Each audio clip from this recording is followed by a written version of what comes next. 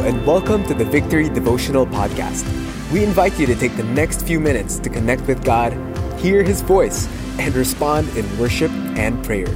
Here's today's message.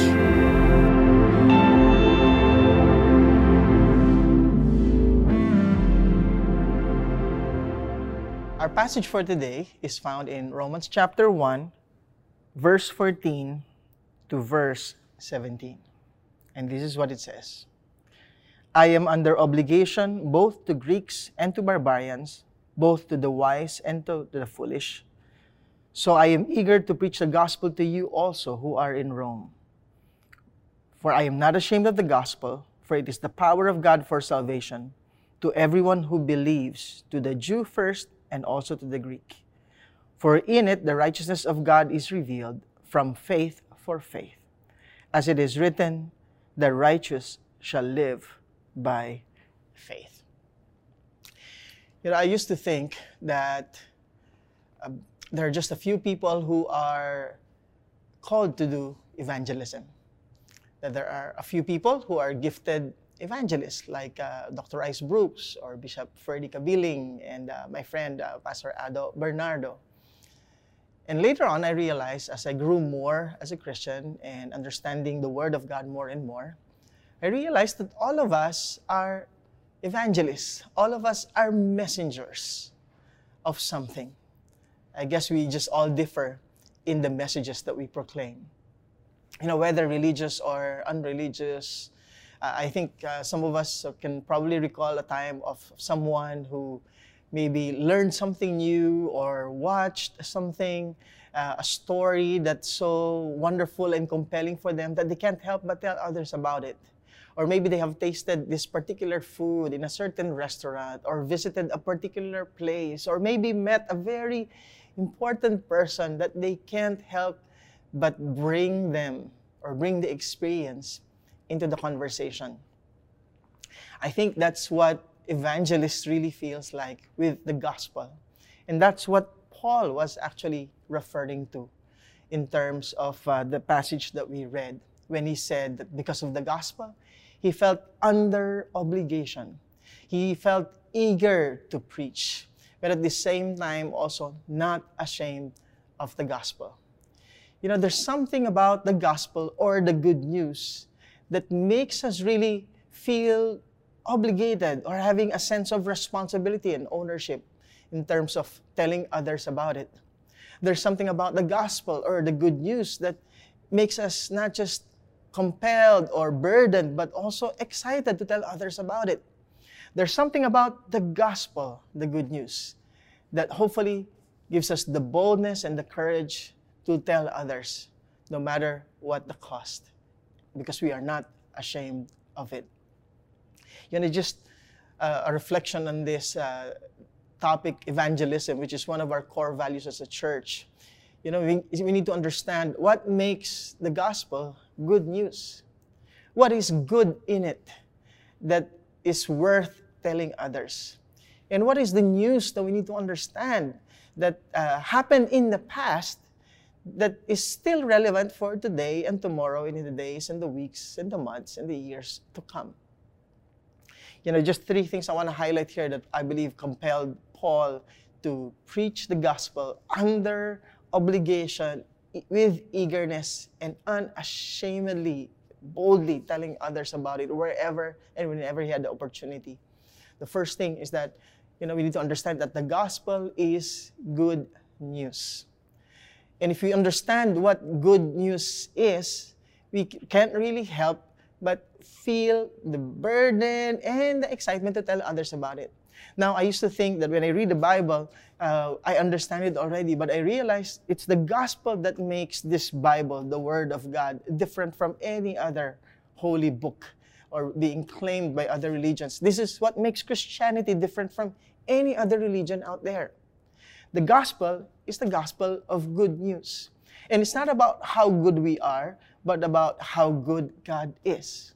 And it's not about what we've done, because everything that we've done is bad news. All have sinned and fallen short of the glory of God.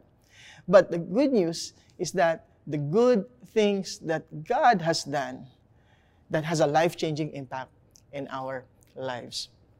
When you think of good news, I believe many of us could understand the good news in terms of, maybe someone having a baby or someone getting married.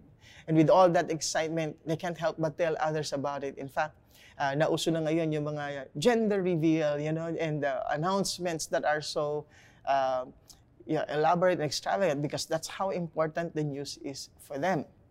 Now, I think for us who are in the newspaper era or maybe in the digital newspaper, we're so used to bad news because of, maybe it's the more sensational it is, the more it sells. The more controversial, the more people get interested in it. But the Bible is good news because it tells us about how great God is, the one who gives us the privilege of carrying this great message and telling others about it. If you can summarize what religion is in a very simple terms, it can actually be spelled as D-O. Do this, you go to heaven. Don't do this, or you'll go to hell. But what makes Christianity, what makes the gospel good news and different from others, is that it can be spelled as D-O-N-E. God did what we could never do for ourselves, which is to live the sinless life that we could not live and die the death that we should have died on the cross. That's why if you think of the gospel, it could be God's story of saving mankind and judging his enemies through the sending of Jesus Christ. And if you're someone like me who grew up very religious but so tired of dead religion and legalism, the gospel is very liberating and very refreshing because it is good news. The second thing that Paul mentioned, why it is such a good news, is because he says that it is the power of God for salvation to everyone who believes, to the Jew first and also to the Greek. That's in verse 16. If you're someone who's been trying to live a good life, but you feel powerless, we all know that we are not just born broken, born sinful, that we have this sinful nature. The tendency for us is really to give in to temptation and sin. And sometimes we try to work our way out. And in trying to do so, we swing to trying to do good works. And after trying everything, realize, it's still not enough. There's no assurance if our good works are enough to repay for our sins.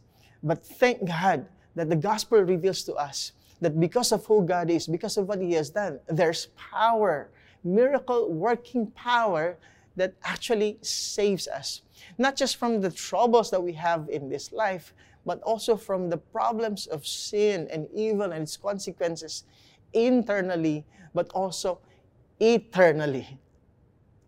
That's why somebody referred to the gospel as God's pill, God's medicine, God's cure to the greatest trouble man ever deals with. And not just any sickness or disease, but actually the problem with sin in our hearts. And when you struggle with guilt and shame and condemnation, and you've been trying to get rid of that by trying to cover it with your own good works, trying to cover it with maybe people will not know it, people will not discover it because it's too shameful for others to know. The gospel reveals to us that we have such a good God who sees everything, who knows everything, and yet He loves us so much that He made a way so that we can be saved. The gospel reveals to us the power of God unto salvation. And if you are someone who is lost, who needs to be found, if you are someone who have been stuck in life and you need saving from that situation, we have a God who saves in the person of the Lord Jesus Christ, revealed to us in the gospel. And then third, but not the least, is that it says here in verse 17, "For in the righteousness of God is revealed from faith to faith, as it is written, the righteous shall live by faith." What makes the gospel good news also, aside from it is about how good He is and what He has done, and it has the power of God unto salvation for everyone who believes, is that it reveals to us the righteousness of God and how the righteous can live by faith. When you think of righteousness, it speaks of the right standing with God. Of course, the opposite of right is wrong. And what I love about the gospel is that the gospel, as Paul referred to it in different passages in the epistles, in the letters that he made to the churches, he referred to it as the gospel of peace and the gospel of grace. Peace is actually a state where whatever is lacking is supplied, whatever is broken is fixed. And things are not just disjointed, but they're coming together as a whole. So there's completeness, there's wholeness, there's synergy. And the Bible tells us that in the gospel, we have the righteousness of God, not our righteousness, but the righteousness of God, and how we can experience this by faith, by trusting in what He did. That's why it's a gospel of grace. Not because we've earned it, not because we deserve it, but because we have a God who is gracious, a God who is merciful, a God who is leading us and guiding us, because He is on a mission to make every wrong thing made right. So that whatever is lacking will be supplied. So that whatever is broken will be fixed. And whatever is that's disjointed can come together and be made into a very wonderful whole. And if you're someone who's been living like something is lacking in your life, or something is broken in your life, or something is not working properly, the gospel reveals to us that we have a God who has come to bring us peace, and peace that will last. And this God is a God who is gracious towards us. It's a gospel of grace, not a gospel of good works that we have to work for it to earn it, but a God who is just looking for someone who will trust and believe in Him. The more we understand the gospel, the good news, and why is it good news, I believe the more we would want to tell others about it. The more we understand this great God and this great message that He is entrusted to us, the more we are compelled to tell others about it. And the more we experience this, we witness it, we can't help but tell others the truth, the whole truth, and nothing but the truth. And because of the power that it brings and the change that it can bring, not just in our lives, but in the lives of other people, no matter what the cost, because of the hope and the certainty that we have that goes not beyond, not just in this life, but even in the next, I believe it brings boldness and courage to us to tell others about it. And I came to faith to Christ and understanding the gospel more clearly when I was in second year college. And one of the first things that I did after experiencing the mercy, the grace of God, the forgiveness of God, knowing that I am a child of God, not because of anything that I've done, but because of Christ who is now in me when I accepted Him and I believed in the gospel. One of the natural things that I did was I went to my families and my friends and the people that I know and said sorry for the things that I've done, but at the same time, thank God for His mercy and His forgiveness, and just expressing the commitment to love them and appreciate them for everything that they've done to me. It's one of the most life-changing moments in my life, knowing that my sins have been cleansed, knowing that my eternal destiny is secure in Christ, and knowing that the joy and the peace that I have is not temporal but long-lasting, because it's not based on who I am or what I've done, but because of who He is and what He has done. The next best wonderful experience that I have is when I got the joy of sharing this gospel to others and seeing how what happened to me in a way is also what's happening to them. I pray that for every one of us, wherever we are in a spiritual walk with God, that we will go through this journey of knowing and understanding the gospel more and more, and having a greater sense of responsibility, a greater excitement, and a greater boldness in telling others about it. Why don't we join the music team once again in worship and trust that the Holy Spirit will empower us to understand and appreciate the gospel, but at the same time have the boldness, the courage, and the excitement to tell others about Him. Let's worship Him once again.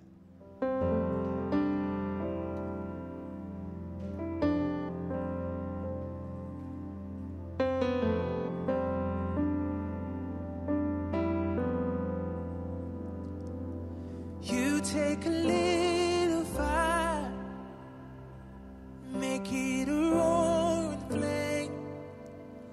You revive our souls and make them burn again.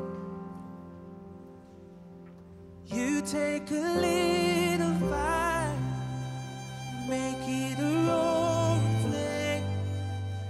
Light our hearts like a furnace, burn it for your name.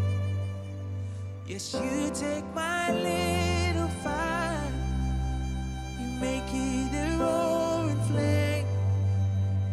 You revive my soul, you make me burn again. You take a little fire, make it a roaring flame. Light our hearts like a furnace, burn it for your name.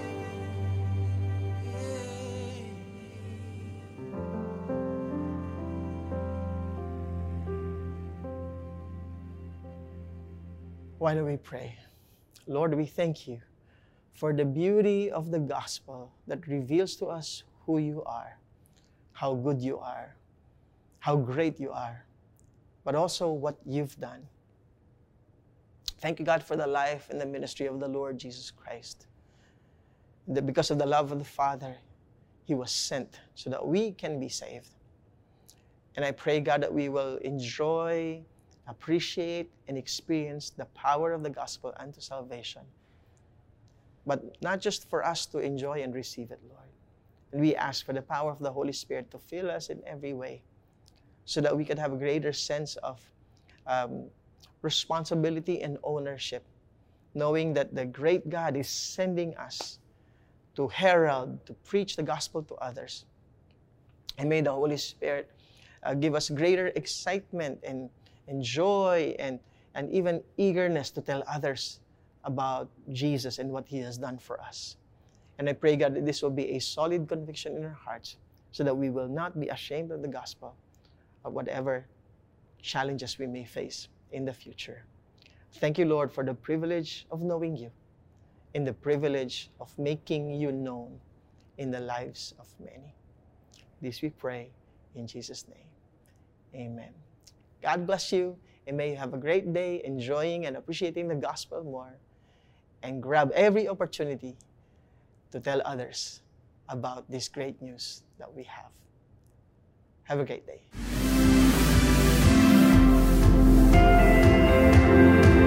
Thanks for joining us today. We hope this helps you build a habit of hearing from God daily.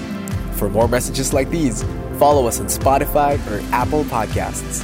If you'd like to watch these messages live every morning, visit us on facebook.com/victoryph.